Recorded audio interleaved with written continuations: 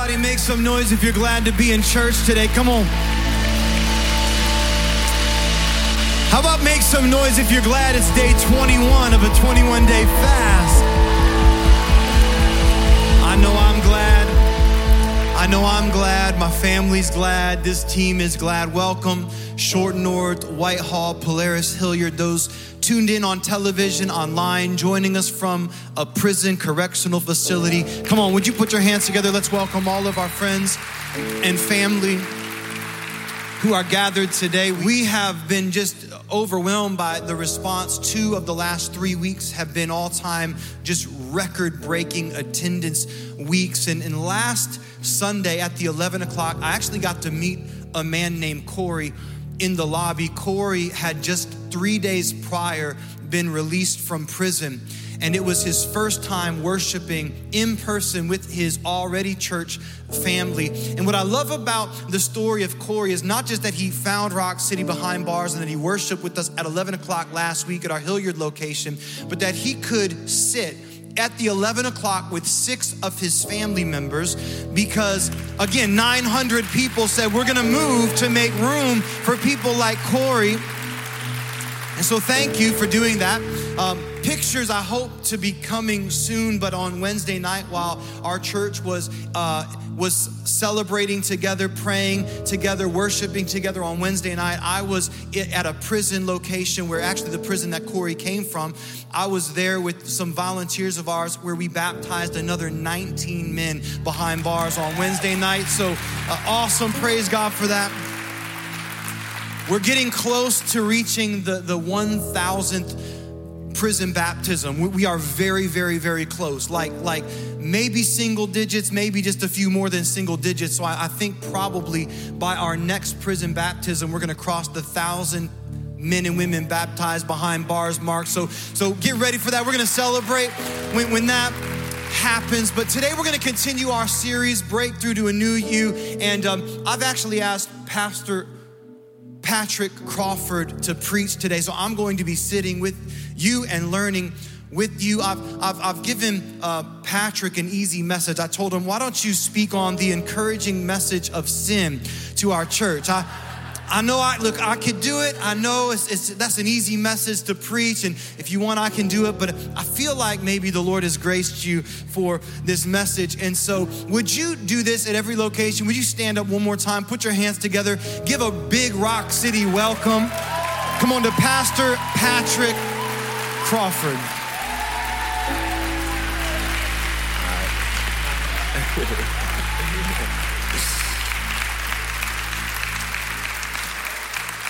Welcome to church, everybody. You can be seated. Welcome to church. As you might be able to notice, my voice sounds a little bit different today. I promise I didn't wake up 5 minutes ago. I've been up. All right, I've been up. I'm just a little bit under the weather because anybody who has had toddlers know that when toddlers are sick, you sick. All right, I feel like they try to get you sick. They'll look you dead in your face and they'll cough right in your eyes. You know, like, how you feeling, Dad? Are you feeling okay? You feeling sick yet? Yes, baby, I'm feeling sick. Thank you for sharing. So that's where we're at, but thank you, Pastor Chad and Katie, for just this opportunity to be here and to preach the good news of the gospel of Jesus Christ. I don't have anything to add to the intro that we just got, so if you don't mind, I'm just gonna pray for us and then we're gonna hop right in. Is that okay? All right, let's pray together. Heavenly Father, we ask that you would speak by your Spirit and through your word. We are here to hear from you. Lord, would you remove distractions? Lord, so that we can hear very clearly what it is that you want to say to us today. May you be glorified today in our midst. In Jesus' name, amen. Well, as Pastor Chad had mentioned, today we're talking about breaking through to a new you by breaking free from sin. Some of you are probably just a little bit uncomfortable already, squirming in your seat a little bit. You know, maybe this is your first time at Rock City and you're wondering, is this one of those types of churches that talk about sin? Yes, we are. All right, because the word of God talks about sin. Jesus talks about sin a lot. And if we're gonna follow Jesus, we should probably talk about what he talks about. Right, the fact of the matter is there is nobody harder on sin than Jesus. Nobody hates sin more than Jesus or takes sin more seriously than Jesus, and so should we. At the same time, there is nobody who has more forgiveness, more love and compassion, more mercy for sinners than Jesus, and so should we. So there may be moments in this message where you feel a little bit uncomfortable. That's okay. It's part of the process. Lean into it, because I promise if you stick with me, on the other side of that discomfort, there is immeasurable grace and mercy for each and every one of us. Amen? But I know there are very few words that can make our culture squirm like the word sin. You can say or do just about anything that you want in our culture, but as soon as you say sin or you label a particular behavior as sinful, the pitchforks come out. Because who are you to judge? The world has gone through incredible lengths to avoid the concept of sin, even down to our language. Think about the last time you heard the word sin outside of church. Never, probably. Never. It's completely gone from our vocabulary, right? In our culture, we don't really call it the sin of adultery. We call it following your heart, or the heart wants what the heart wants, or we just fell out of love. You know how it is sometimes. We don't call it the sin of gossip. What we call it? Spilling the tea. Some of y'all real uncomfortable now. Y'all love spilling tea. You know what that's called? It's called gossip. We don't call it the sin of unkindness or harshness. We call it keeping it real. You know, we turn it into a virtue. You know me, I'm just a blunt person. I'm an honest person. I'm just honest. That's a virtue, right? Or, you know, we get real creative, some of us, and we say, you know, I can't help it. I'm a Gemini. Sagittarius, whatever them things is, you know what I'm talking about. You know who you are. Right? No, you're just unkind, right? Let's just call it what it is. But we don't want to call anything sin anymore. The world has no category for the idea of sin. There's a few things that we maybe should and shouldn't do, right? But pretty much is live and let live, because this antiquated idea of sin is oppressive and it's psychologically damaging. We've evolved beyond that. We have liberated ourselves from such primitive superstition. Even as I was drafting the ideas for this sermon in my notes app on my phone, every time I typed the word sin, my phone tried to autocorrect it to son, S-U-N. It's like, did you mean to say that Jesus came to save us from our son? No. Siri or Steve Jobs or whoever is possessing my phone, I meant what I said. Now, unfortunately, though, this is not just limited to the world. Even in the church, we downplay the seriousness of sin. We water it down to the point that almost nothing is sin anymore, at least nothing we would ever do, right? Right? In the church, we can redraw the line so that sin is just something out there, but it doesn't really affect us. I don't have any in my heart. I might sin a little bit here and there, but it's no big deal. At least I'm forgiven. All is good. I can sin as much as I want. Or if we're really clever, we find loopholes and technicalities to avoid addressing the ugly realities of our own sins. Like, I know sexual immorality is wrong. I hear you, Jesus. I hear you, but hear me out. What is sexual immorality really? You know? Like, what if we don't go all the way? What if we just go to third base or second base or first base, whatever that is for you? Don't think about it too hard. What if we leave our clothes on and get real creative? Or better yet, what if we're engaged? Does that count, Jesus? Is that sin? I know gluttony's a sin, but what is gluttony anyway? I mean, I know yesterday I drowned my sorrows in 3 bags of Cheetos and a pint of Ben & Jerry's, but isn't gluttony more of like a 4 bag of Cheetos type of sin? What is sin anyway? Maybe we could just boil sin down to the big 3. All right, let's just keep it simple. You know the big 3: sex, drugs, and alcohol. Or if you were an overprotective parent in the 1950s, sex, drugs, and rock and roll. Remember how scary that was? You don't. Your parents do. Or if you grew up Baptist, sex, drugs, and premarital dancing, right? Just avoid these big 3 things and you will be good. Everything else is not that bad. It's secondary. We don't really want to call sin anymore. But the problem with that is that the Lord will never deal with the sin that we don't confess. We got to call it out. We got to name it. We got to call it what it is. If we fail to acknowledge our sin, we will forfeit our ability to be free from it. You want to be free today? Then we have to call sin what it is. Step 1, we have to call sin what it is. I'm not talking about those churchy euphemisms that we sometimes use as substitutes that are a little bit more emotionally palatable and friendly. Instead of the biblical language of sin, we call it, like brokenness. Now hear me, there is brokenness. It's very real. Many of you here today are broken. There is brokenness, but there's also sin. right? We might not call it sin. We just say, I made a mistake, or I missed the mark, or what I did, I know it wasn't really God's best for me. And while all those things are true, when we substitute the biblical terminology for those things, we're really just softening the blow a little bit too much. So let's look at what the word of God has to say about sin. Jeremiah 2:17, have you not brought this on yourselves by forsaking the Lord your God when he led you in the way?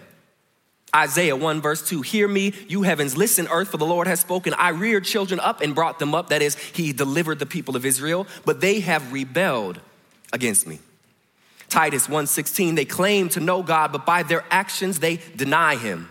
They're detestable, disobedient, unfit for doing anything good. James 4:4 says this, you adulterous people, don't you know that friendship with the world, that is the sin of the world, means enmity against God?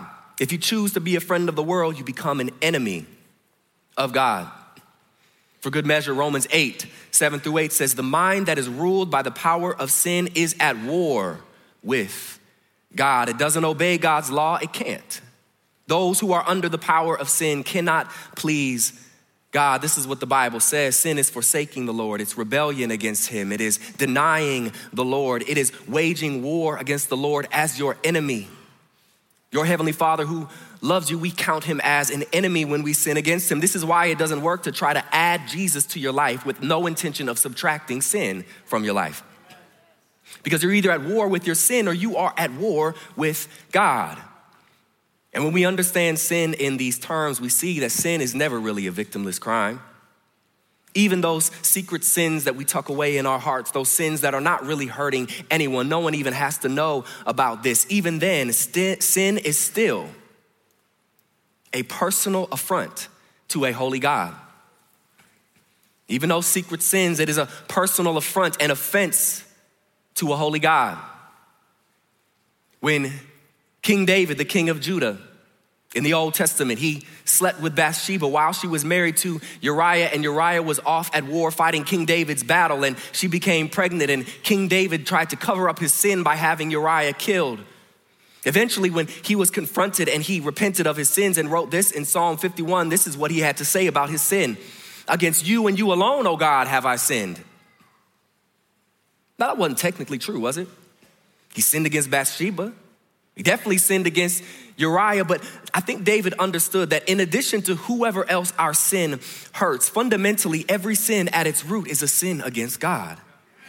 Every sin breaks the commands of God. It tarnishes the image of God that we carry around within us. It profanes the holy name of God. It grieves the heart of God. There is no small sin when we put it in these terms. Now, I wish I had more language to communicate the seriousness of sin to you today, but I don't. But I think maybe the words of Jesus could do the trick. This is what Jesus says in Matthew 5, starting in verse 29. If your right eye causes you to sin, tear it out, throw it away. It's better for you to lose one of your members than your whole body be thrown into hell. And if your right hand causes you to sin, cut it off, throw it away, for it is better that you lose one of your members than that your whole body go into hell. Now, the hand, we might understand, the hand could be used to kill a man. The hand can be used to oppress someone, to hurt someone. But the only sin that you can commit with your eye is an internal sin. You can't hurt nobody with your eye except for the Lord. It is a sin that hurts no one but God. But Jesus says even those sins are so serious, it's better to rip your eye out. Now, Jesus is using hyperbole, all right? He's trying to make a point. Nobody go home and take your eyes out and take your hands off. That would be weird. It's ill-advised, but that's how serious it is to Jesus, and we have to face this head on because the fact of the matter is we have all sinned. We have all sinned, each and every one of us. Romans 3, starting in verse 10, says this, none is righteous. It's pretty clear. No, not one. It's even more clear. No one understands, no one seeks for God, even more clear. All have turned aside. Together they have become worthless. No one does good, no, not even one. It seems like Paul is trying to drive home a point. And he does it one more time in verse 33, for all have sinned and fall short of the glory of God. See, no one is righteous according to God's perfect standard, which is his own holiness.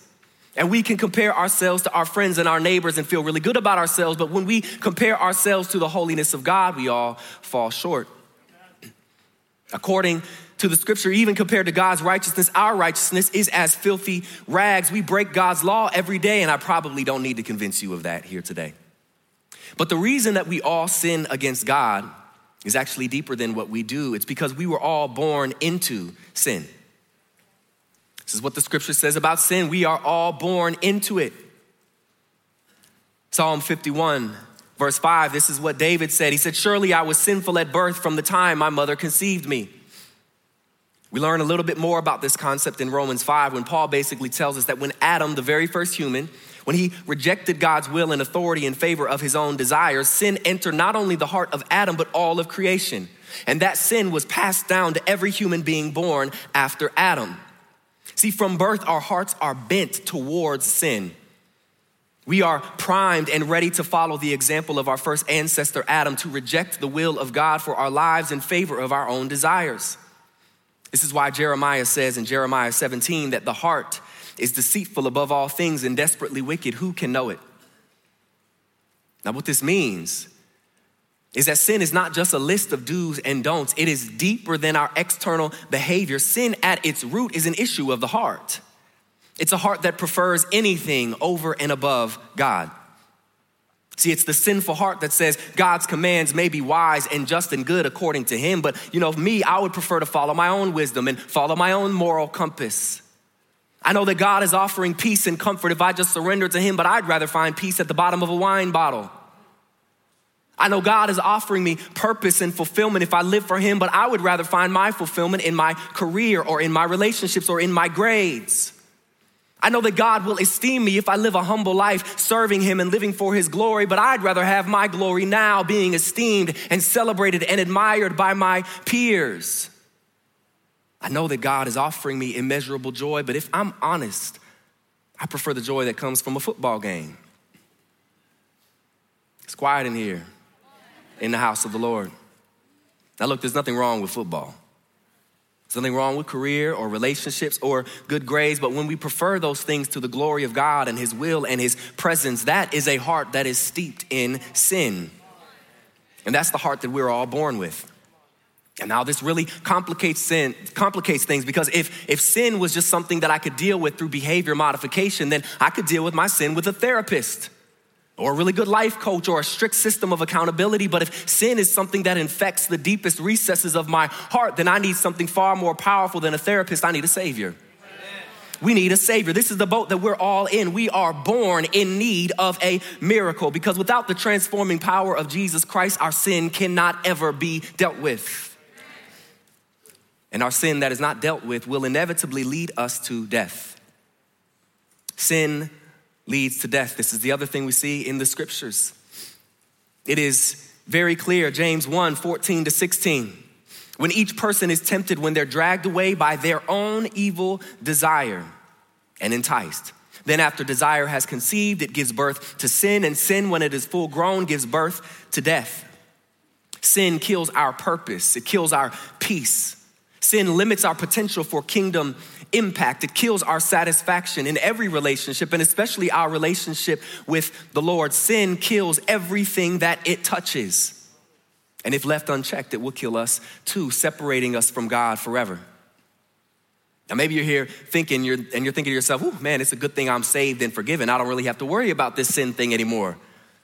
I came to the altar call. I gave my life to Jesus, so now I can sin as much as I want. Clearly this message isn't for me. Well, if that's you, you might actually be in the worst position of all. Let me explain. Well, let the word of God explain. Hebrews 10, starting in verse 26. If we deliberately keep on sinning after we have received the knowledge of the truth, no sacrifice for sins is left, but only a fearful expectation of judgment and the raging fire that will consume the enemies of God. See, anyone who rejected the law of Moses died without mercy on the testimony of 2 or 3 witnesses. Now, how much more severely do you think someone deserves to be punished who has trampled the Son of God underfoot? Listen to this language. Treated as an unholy thing the blood of the covenant that sanctified them, and who has insulted the Spirit of grace. Now, whether you've grown up in the church or this is your first time here, when we look at the scriptures, it is clear there is no more serious battle to which we must put our attention than to the battle of sin. And on our own, we are helpless against it. Now here's the good news. I promise you it was coming. I know some of you were thinking, when does it get good? It gets good right here.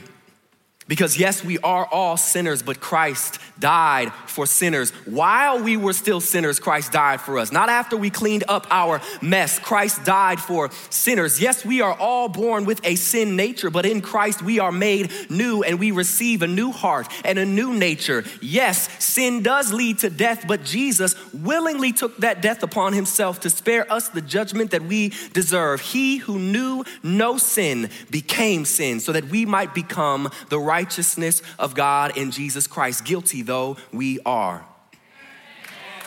That's reason to clap, church. That is the good news of the gospel. Only in the gospel can we look sin straight in the face, call it what it is. Only in the gospel can we fully acknowledge the depths of our own sinfulness and not be crushed under the weight of it, because Jesus bore that weight for us. And here's the truth. He bore that weight not just to forgive us of our sins, but to free us from its power. Amen. Christ died not just to forgive us, but to free us. It's easy to forget this at times, but let's look at Romans 6, starting in verse 5. For if we have been united with him in a death like his, we will certainly also be united with him in a resurrection like his. For we know that our old self, that is our sin nature, was crucified with Jesus so that the body ruled by sin might be done away with.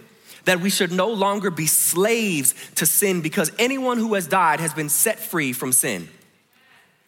Amen indeed. Now this doesn't mean that we never sin. It just means that we don't have to sin anymore.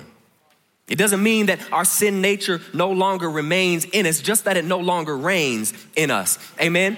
In Jesus Christ, we have a new king, a new authority, a new nature, and now we are freed up to wage war, not against God, but against the sin inside of us that is killing us. Christian, once you give your life to Jesus, you will still be at war. The difference is that you now have switched teams, and now your fighting is guaranteed to end in victory. Praise be to God. Praise be to God. But if you look around, the Christians that you know, it seems that there are very few Christians who are actually walking in victory and freedom from their sin, right? At times it's hard to tell the difference between people who profess Jesus and people in the world who have never met Jesus before. Seems at times that Christians are beset with the same addictions and the same discontentment, the same cynicism and hopelessness as the rest of the world. Think about the Christians you know. They are often just as bitter, just as unforgiving, just as promiscuous, just as given to drunkenness and gossip as those outside of the church. How could this be? Why is this? Is the blood of Jesus not sufficient? Is the power of the Holy Spirit not enough to help us walk in holiness? No, God forbid it. It cannot be that. I think the problem has to be with us somewhere. Right? Part of the problem is that in order to walk in the freedom that Jesus bought for us, we have to put in a little bit of work. Right? Forgiveness of our sins is free. We repent, we confess, we call on the name of Jesus, and we are declared innocent right there on the spot. But to walk in the real freedom from the power of sin requires us to cooperate with the Holy Spirit, to work alongside of him. He's not going to automatically do it for us. Now, if you've been here the last few weeks, Pastor Chad has mentioned something along these lines. He's mentioned this exactly, actually, that we work out our faith, for it is God who works in us. Romans 8 puts it like this in the context of our sin. If you live according to your flesh, you will die, because sin leads to death. But if by the Spirit you put to death the deeds of the body, you will live. By the Spirit, you put to death. The Spirit enables you, but you have to do the fighting. The fight is difficult, but here's what we have to understand. It's not complicated. Don't overcomplicate it. The Lord has given us the tools and the power to fight against our sin, and most of the time, those tools and that wisdom is very simple. They're powerful, though, if we can discipline ourselves to grow in them consistently over time. Here's an illustration. I heard this years ago. Maybe you've heard it. There was a man of faith, and he was on his porch praying to the Lord, as he always did, and a storm came over his neighborhood, and the floodwater started to rise, and somebody's walking past his house and was like, hey, man, I heard a flood is coming. You should probably get up out of here. And the man says, you don't understand. I have faith. The Lord will deliver me. So he continues to pray and the waters continue to rise. And before you know it, the waters had risen to the second floor and the man is now on the balcony and he's praying to the Lord. And a boat drives by and says, hey man, the floodwaters are not stopping anytime soon. You need to get in the boat so we can get up out of here. The man says, you don't understand. I have faith. The Lord will deliver me. So the boat drives away, the man continues to pray and the waters continue to rise. And before you know it, the man is on the roof of his house and the water is up to the roof and he's praying and another boat drives by and says, bro, you gotta get in this boat, man. Like the waters are not stopping. You gotta get out of here. And the man says, you don't understand. I'm a man of faith. I know that the Lord will deliver me. So the boat drives away and the man continues to pray and the waters continue to rise. And before you know it, the man is holding on to the top of his chimney as the water is at his chin and a helicopter flies by overhead and they drop a ladder down and they yell to the man, hey bro, you gotta grab onto this ladder. This is your last chance. You gotta get out of here. And the man replies, you don't understand. I'm a man of faith. I know that the Lord will deliver me. And so the helicopter flies away and the man continues to pray and the waters continue to rise. And wouldn't you know it, the man drowns. And he gets to heaven and he confronts the Lord and he says, God, how could you leave me like that? I trusted you. I believed in your power. I knew you would save and deliver me, but you forsook me when I needed you the most. And God looks at him and he says, what are you talking about, man? I sent you 2 boats and a helicopter. Now look, oftentimes we're expecting the Lord to show up in fantastic ways with lightning bolts and fire from heaven. We expect to just miraculously wake up and no longer deal with the addictions that we had for 20 years prior to Sunday. We expect to just wake up and no longer have the desires for sin at all. And we are just shocked and appalled that we would still be tempted after giving our life to Jesus. Because look, we usually overlook the ordinary ways that God chooses to work out his miracles. Ordinary things like your Bible.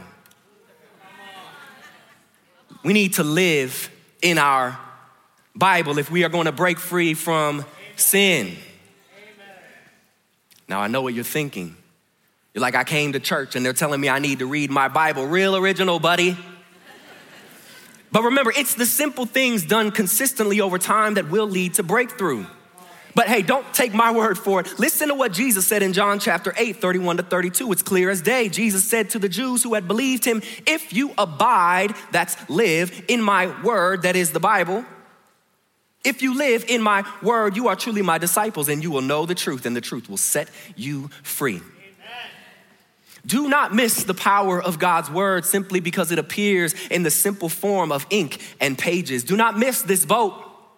Don't let it pass you by. Study the word of God, memorize it, pray it, obey it, walk in its power. And as you behold the glory of Christ in his written word, you will be transformed over time into the image of Christ in one degree of glory to the next. Because we become what we behold. What you look at consistently, you will look like. So I implore you today to open the word of God and behold the glory of Christ. We need to aim to be like the psalmist who said in Psalm 119, verse 11, your word I have hidden in my heart that I might not sin against you. I have hidden your word in my heart so that I can take it with me wherever I go, because the Bible is far more than ordinary ink and ordinary pages. It is the sword of the Spirit. It is living and active, able to discern the thoughts and the intention of its readers. The Bible is the only book that reads you back while you read it. It has the power both to reveal the things in your heart that needs to die, and it has the power to put them to death. Church, pick up your sword. Pick up your sword and fight for your freedom. And as you fight against your sin, make sure that you do not fight alone. Don't fight your sin alone. 1 Peter 5:8 says that we need to be alert and of sober mind because our enemy, the devil, prowls around like a roaring lion looking for someone to devour. Now, I don't know how much Peter, the Apostle Peter, knew about the hunting habits of lions when he wrote this, but I think he was onto something. See, lions, they normally hunt smaller prey like antelope or zebras, and they stalk them in the tall grass and they sneak up on them, and before they know it, they just jump on them and they wrestle them down, and they do what lions do. But sometimes lions have been known to take down creatures far more powerful than them, even like small elephants. Not the big daddies, but the smaller ones, but it's still an elephant, y'all. It's impressive. And the way that they normally do this is they find a way to separate one of the smaller or weaker elephants from the protection of the group. And then they surround this poor, helpless, isolated creature, and they do what lions do. Now, Satan is a lot like that. He has no real power over believers who are filled with the Holy Spirit of God, but he is crafty. And he's crafty enough to know that if he can get us alone away from the protection of the group, then we are much easier to, as Peter puts it, devour. This is why over and over and over in the New Testament, we are commanded to not forsake the gathering of believers. And so that we can do, as Hebrews 3 says, and encourage one another every single day. Let's look at Hebrews 3, starting in verse 12. See to it, brothers and sisters, that none of you have a sinful, unbelieving heart that turns away from the living God. Here's how you do it. Encourage one another daily, as long as it is called today, so that none of you may be hardened by sin's deceitfulness. We need each other every single day. So if you're watching online or on television and you don't have a way to get here or to another local church in your area, we are grateful to God that he is using this as a resource to serve you and to bless you. If you're watching online or on television and you live 3 blocks away, Pastor Jay, I got it. Come on. He knows this is for your good. This is for your good. If you are 3 blocks away, can I encourage you? I'm glad that you're tuning in. Can I encourage you? Come into the gathering. Come into the gathering. Come into the gathering. And if you're here today, you're not off the hook. If you're here today and you show up Sunday after Sunday after Sunday, but that's about it, can I encourage you to take the next step and join a small group? Form some relationships with the people that you sit in a room with every Sunday, because at Rock City, we don't just meet on Sundays, we meet every day throughout the week in various small groups all around the city. Because we believe that the best way to connect and to grow is through real, personal, up-close relationships with other believers. So you can confess your sins to one another and pray for one another and encourage one another and hold each other accountable. The Lord works powerfully in the lives of believers when they live it in community. Now, a few weeks ago, we saw a video that was the perfect picture of this. It was a video of a young lady named Maddie. And Maddie had drifted away from the Lord, and she was kind of living her own life, doing her own thing, and she found herself in a really difficult situation, kind of a rock bottom moment in her life. Her life had fallen apart, and who did she call in that moment but her small group leader, Homa. And Homa met with Maddie, and they talked together and they prayed together, and Homa prayed for her and listened to her and supported her, and the Lord brought Maddie through that rock bottom, life-shattering situation, and now she is fully walking with the Lord with zeal and on fire for Jesus, baptized, living a life in Christ that she never had before. The Lord brought her through in large part because of the relationships that she built in small group. We cannot do this life alone. Sin and temptation are far too strong, which is one reason why it's best to just avoid temptation before you need to resist it. Avoid temptation before you need to resist it. Now, this one is just good old common sense advice. See, most of us need to learn how to trust ourselves just a little bit less. We are so likely to overestimate our ability to drive headlong towards the edge of a cliff and then just slam on the brakes right before we cross the line into sin. Can I tell you, that is a recipe for disaster. Don't wait until you're at the edge of the cliff. We need to have a little less confidence in our flesh. Don't wait until you're in the back seat of a car and say, we'll stop before we go too far. You've already gone too far. Just leave. It's time to get up out of there. Don't go to the same parties that you're so used to sinning at and tell yourself, this time I'll only have juice. Just stay home. Stay away from the temptation. It's not worth the fight if you can avoid it.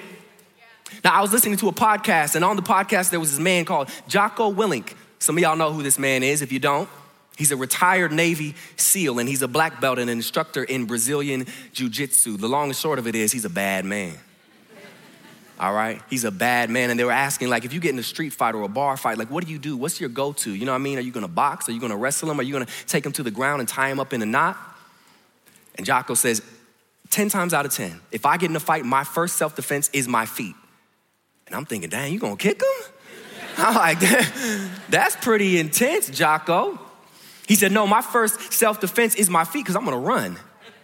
I'm running every single time. I don't care if they're half my size. I don't know if they have a knife. I don't know if they have a gun. I don't know, I might hurt them too bad. Now I'm ending up in prison. There is nothing good that can come from this. I have too much to lose and nothing to prove, so I am going to get out of here. What if we saw sin the same way? What if we saw sin as dangerous as it really is? So dangerous that it's better to pluck out your eye than to live in sin. What if we didn't put all of our eggs in the basket of self-control and just rely on having the superhuman ability in the heat of the moment to just stop right there on the spot? What if we used just a little bit of wisdom and just didn't go where sin happens? We could avoid the situation altogether. Resist temptation whenever you must, but avoid temptation whenever you can. And if you do these things, I promise you, you will still sin.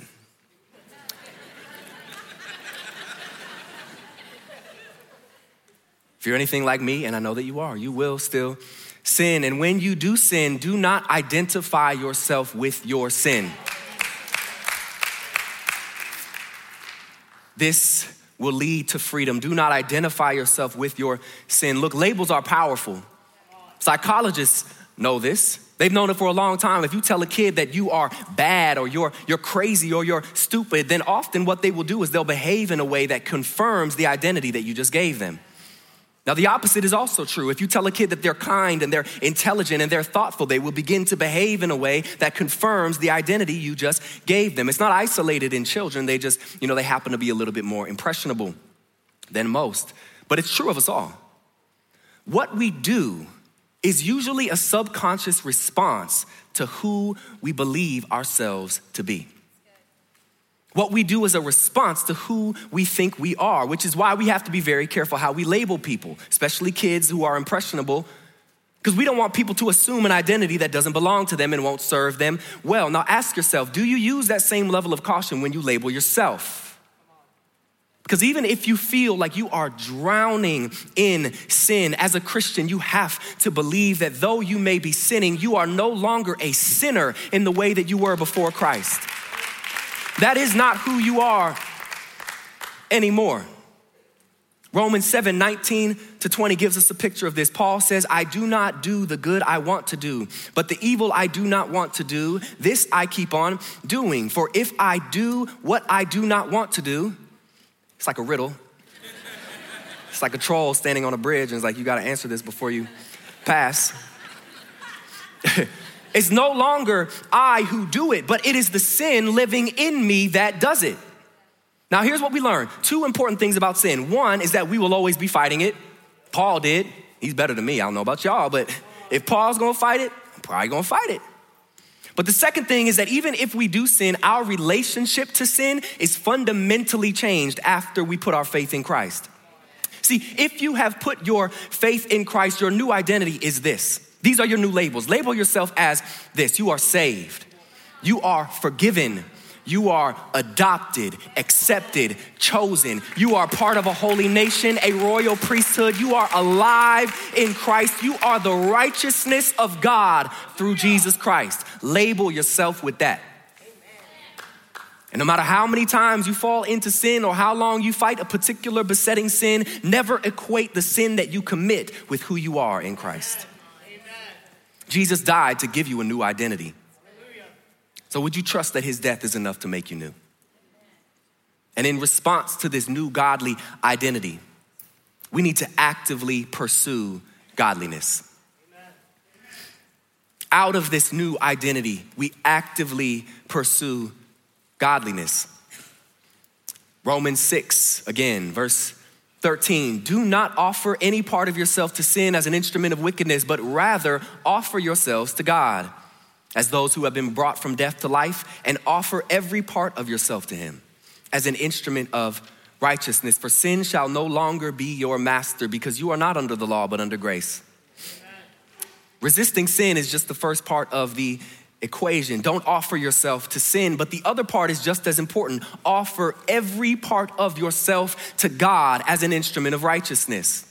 That means we don't just avoid temptation. We pursue godliness. We pursue righteousness. We're not just passively sitting by, avoiding sin with our head in the sand. We are pursuing the opposite of sin, which is the glory of Christ. I'm talking about aggressively, relentlessly pursuing the glory of Christ. I'm talking about like a dog on the hunt. My head is on a swivel. I'm looking around. Who can I pray for? I'm looking around in conversation. Is there any way I can slide the gospel in here? Is there any way that I can listen to somebody talking about what they need and just go ahead and serve them in secret and in quiet just to meet their need? Is there any way that I can use my eyes for the glory of God? Is there any way I can use my mind to bring him glory? What about my voice or my mouth? Is there any way I can use my time, my talents, my treasure, my home, my finances to bring God glory? I am actively looking for ways to grow in holiness. I'm not waiting for it to find me. I'm not just removing sinful activity, but replacing it with godly activity. Now look, many of you have at least 21 days of practice in removing and replacing, because how many of you know this is the last day of our 21 days of prayer and fasting as a church? Who's happy and hungry? It has been an amazing time. I know that there has been so much breakthrough in this church. I am believing that the Lord did miraculous things in many of your lives. Can I tell you that removing things that kill you and filling your life with things that give you life. Pastor Chad talked about this. We need to starve the things that need to die and feed the things that need to grow. That doesn't stop once you start eating, right? It was a good practice these last 21 days for how we should always live in our life. We need to remove sin and replace it with godliness. Galatians 5 puts it like this: walk by the Spirit, and you will not gratify the desires of the flesh. You need to walk, you need to pursue, you need to push. Because breaking free from our sinful flesh is a slow, painful process. It's not a sprint, it's a long walk. Sin has been defeated, but it's not going down without a fight. It takes work. It takes fighting and fleeing and wrestling and walking by the Spirit step after step, day after day. It takes the honest and frequent examination of my own heart to see, Lord, is there any wayward way within me? Remove it from me. It will take the rest of our lives, but it is something worth giving our lives to for the glory of Christ and for the good of our souls. Sin is worth breaking free from. It's hard, but our hope is this: that Christ was crucified for sinners, and that he rose again with all power in his hand. And if we have been united to him through faith, then we have been freed from the penalty of sin. We are being freed from the power of sin day by day. And one day soon, we will be freed from the presence of sin altogether. And when that day comes, there will be no more fighting. There will be no more breakthrough necessary. There will be no more sin, just freedom and joy and peace and the fullness of Christ's presence forever. Now, if you're here today and you know that you have been running from the Lord, maybe you have given your life to him years ago, maybe a couple weeks ago, but you have strayed from him, you've backslidden, you have drifted. Maybe you're here today and you've been living with a secret sin in your life that needs to be broken, that you need freedom from. Maybe you're here today or you're tuning in and you've never given your life to Christ, and you're realizing that your whole entire life was spent fighting against God's will for you. Whatever situation you may be in, you need to know that no matter how long you have been running, no matter how far you may have run, the journey back to the Lord is always just a single step. Just one single step, and you can be restored back to the fullness of life. You can be restored back to the fullness of joy. You can be restored back to the fullness of freedom and a life-giving relationship with your Father in heaven who loves you. You don't have to clean yourself up first. All you have to do is return to him.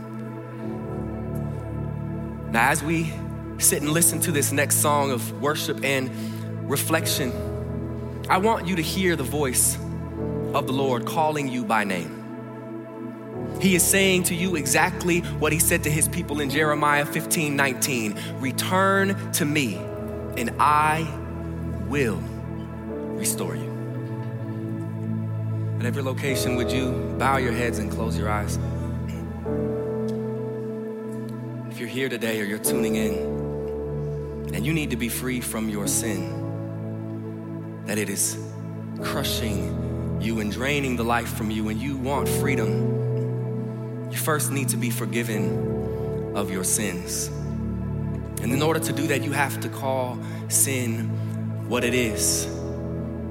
Take responsibility for your part in it and offer it to the Lord. Here's what 1 John 1:8 says. It says, if anyone claims to be without sin, they are deceiving themselves and the truth is not in them. Just call your sin what it is, and the promise of God is this, that anyone who confesses their sin, that God is faithful and just to forgive them their sins and to cleanse them of all unrighteousness. So if today you want to be saved, forgiven, and set free of your sin, I want to lead you in a prayer of confession and repentance and faith.